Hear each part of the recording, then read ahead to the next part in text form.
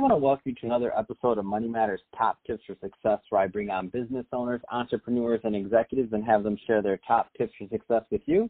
My name is Adam Torres. You can follow me on Instagram, Ask Adam Torres, to keep up with my book releases, book tour, signing schedule, all that good stuff. Love to connect with you there. And as always, if you'd like to apply to become a co-author of one of my upcoming books, just head on over to the website, moneymatterstoptips.com, and click on Become an Author to apply. Today I have Joe Surrey on the line today. He is the founder and chairman of Financial Fitness Group. Joe, welcome to the show. Hey, Adam. Thanks for having me.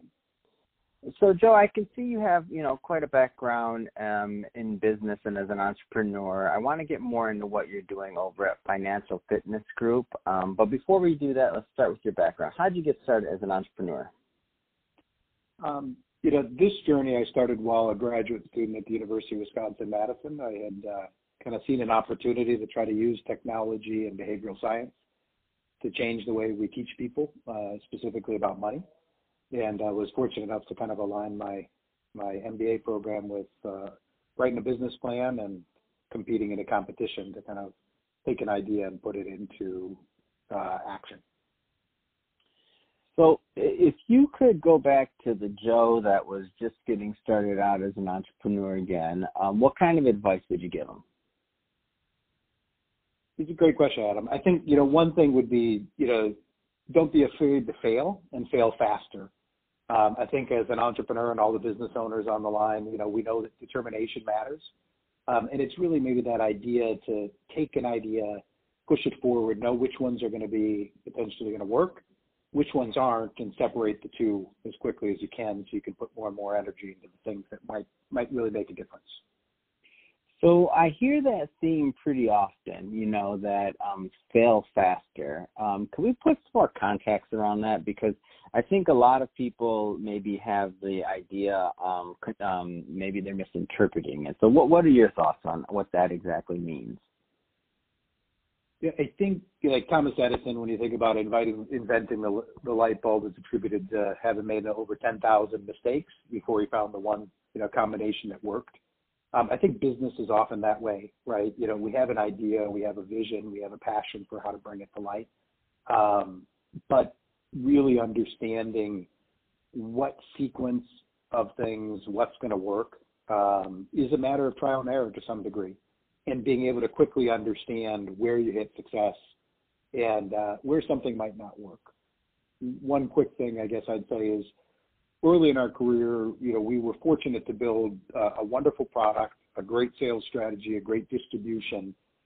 Selling a product that changed lives, we probably were focused in the wrong market. And so, having been able to understand that just a bit sooner would have escalated our rate of growth that much further.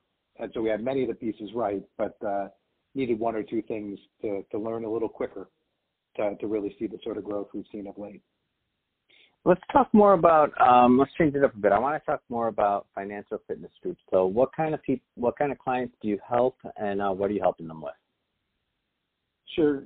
So our mission is to create interactive educational experiences to enrich lives. Again, we're in business to help teach people about money, and both the organizations and the individuals help them benefit from learning more about personal finance. In terms of the clients we work with, we sell to and through large financial service firms. So from Bank of America, Merrill Edge, E-Trade, New York Life, Ameriprise, and the list goes on. We empower them with technology and tools to help them educate and empower people to learn more about money. What kind of trends are you noticing in your industry right now?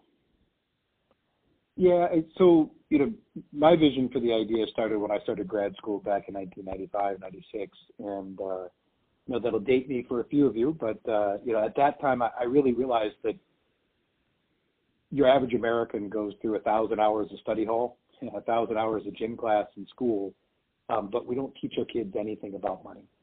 And so, from 1996 through our early years in the 2000s, we were out there and we were fortunate to have success, but we kind of felt like a little bit of a voice in the wilderness.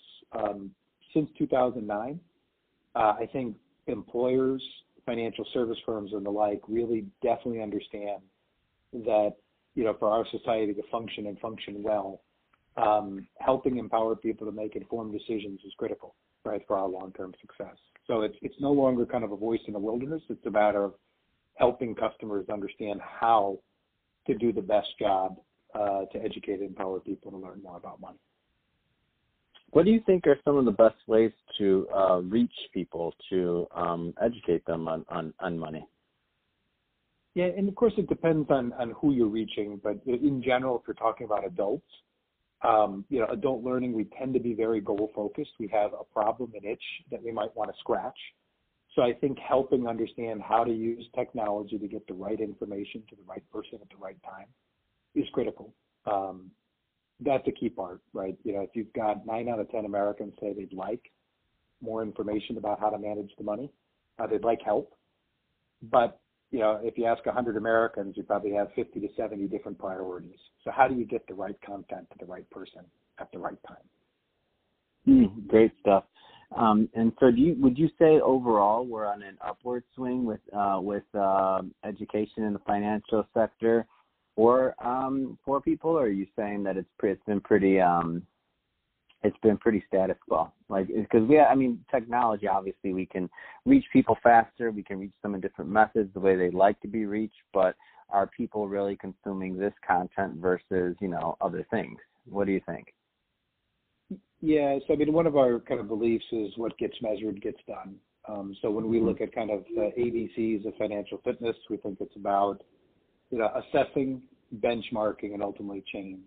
Certain segments of the industry credit, there's no question about it. Americans are doing a better job today understanding their credit score and managing their use of credit than they were 10, 20 years ago. That's not by happenstance. There's been a lot of effort and energy that's gone into, making sure that people understand what their credit score is. When you look at a broader sense, about retirement readiness and overall financial wellness, we still have some ways to go. One of the big things we believe and we're a part of is that idea of an overarching financial fitness score. It's great, you got great credit, but it doesn't mean that you've got enough insurance, to cover you or your family if you happen to have an accident in your car, or, properly health insured, dental, vision. What about retirement? And so we think that, some of those areas in terms of assessing and benchmarking and ultimately changing knowledge and behavior, we're starting to see improvement, but I don't think we're as far as we have been yet on the credit side on overall financial wellness. And so where can people go, Joe, if they want to learn more about Financial Fitness Group or yourself?